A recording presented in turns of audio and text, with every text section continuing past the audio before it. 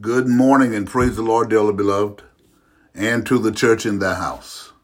God's word for today, Philemon chapter 1 in its entirety. Paul, a prisoner of Jesus Christ, and Timothy our brother, unto Philemon our dearly beloved and fellow laborer, and to our beloved Apphia and Archippus our fellow soldier, and to the church in thy house.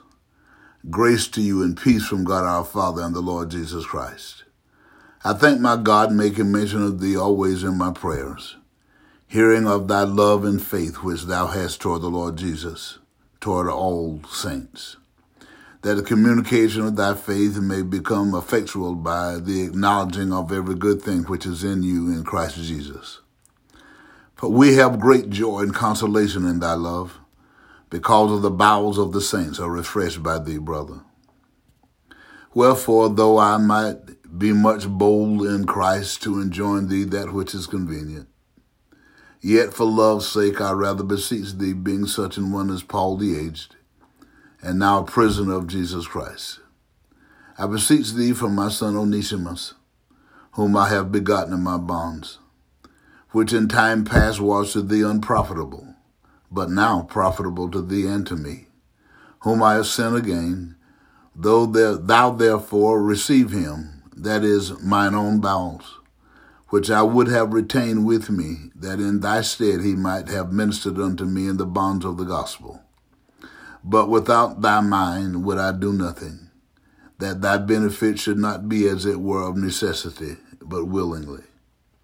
For perhaps he therefore departed for a season, that thou shouldst receive him forever. And now not as a servant, but above a servant, a brother beloved, especially to me, but how much more unto thee, both in flesh and in the Lord. If thou count me therefore a partner, receive him as myself. If he hath wronged thee or oweth thee aught, put that on mine account. I, Paul, have written it with mine own hand, I will repay it. Albeit I do not say to thee how thou owest unto me even thine own self besides. Yea, brother, let me have joy of thee in the Lord. Refresh my bowels in the Lord. Having confidence in thy obedience, I wrote unto thee, knowing that thou would also do more than I say. But withal, prepare me also a lodging, for I trust that through your prayers I shall be given unto you. Paul here praises the brethren for their love for him and thankful for how they constantly aided him. But now he's asking them to demonstrate that same love to brother Onesimus, who is now saved and helping him. This is a story of a love and trust, and more importantly, forgiveness. When one has been forgiven, they should be restored because of the love of God to the person violated as if it never happened. This is an example of the love and care for one another that God expects from us today, especially those that claim salvation. Treat people as if they were what they ought to be, and you help them to become what they're capable of being. Get. Love God, love others, and love yourself. Again today, let us pray. All wise and eternal God, in the name of Jesus the Christ, us again this morning we give you thanks, praise, honor, and glory for your goodness and for your mercy. We thank you, Lord God, for the opportunity to experience the dawning of this new day with the saints of our mind, the activity of our limbs.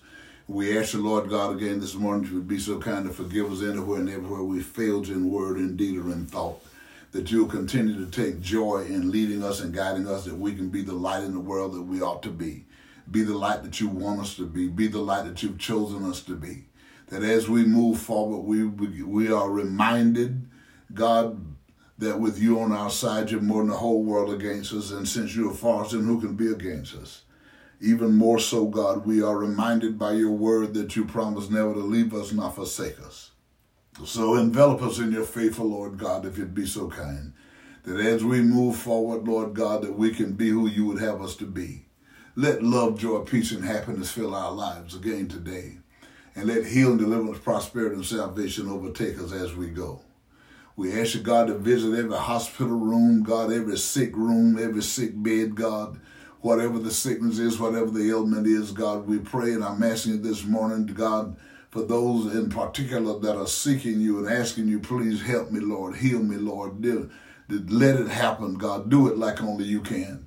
That they will know that it was you that have done it, God, and they'll get out and go and testify and tell people, I know it was the Lord that healed me, that others might believe and have a greater trust and a greater faith, that if they put their confidence in you and move by faith, live by your word, that you are very present. And for that, we thank you, we praise you, and we honor you, Lord God. We pray for those that have lost their way because of leaning to their own understanding, allowing their feelings and their emotion to control them.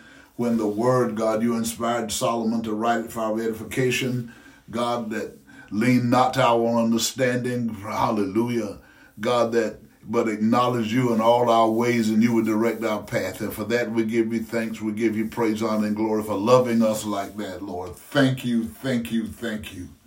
All we need to do is to walk right, live by your word for its own record that the gospel of Jesus Christ is the power that you provided for us to be who you want us to be.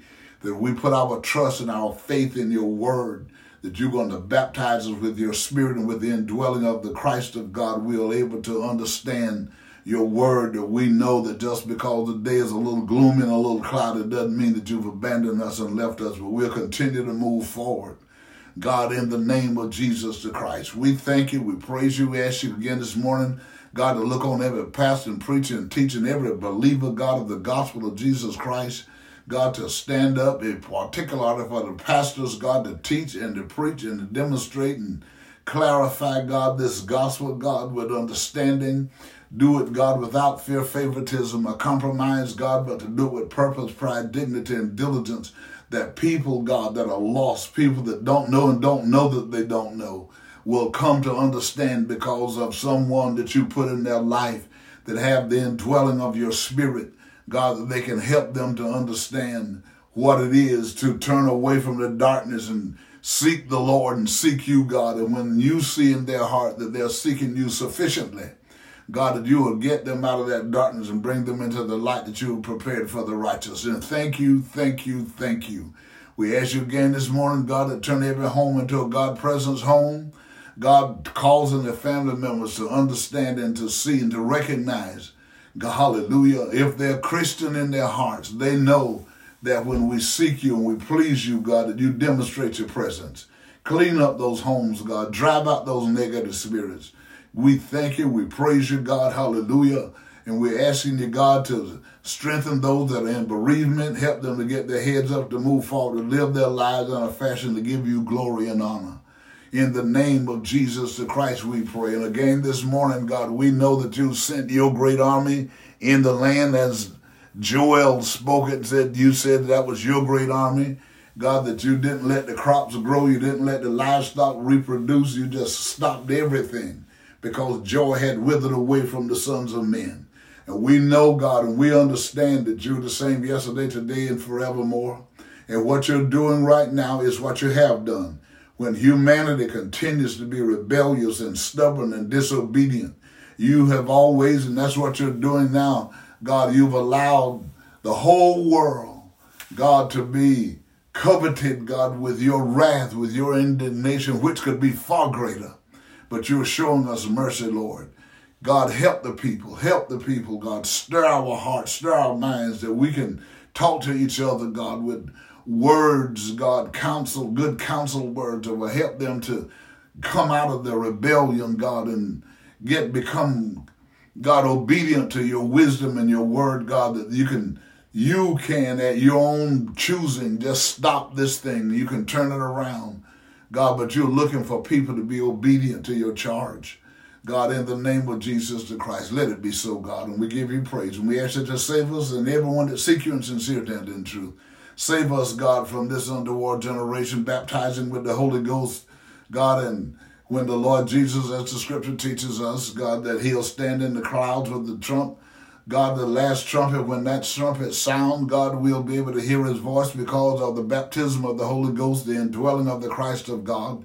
And we'll rise even from our graves and be caught up to meet the Lord in the air with those that are alive and remain on the earth that day. In the name of Jesus the Christ, we pray. This is our hope. This is what we're longing for.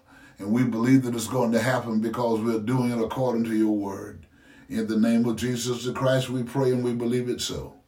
Amen, and thank you, God. Remember, things are not as bad as they seem, and nothing can happen to you today that God and you can't handle. And you keep telling yourself, I'm healed, I'm delivered, I'm prosperous, and I'm saved right now.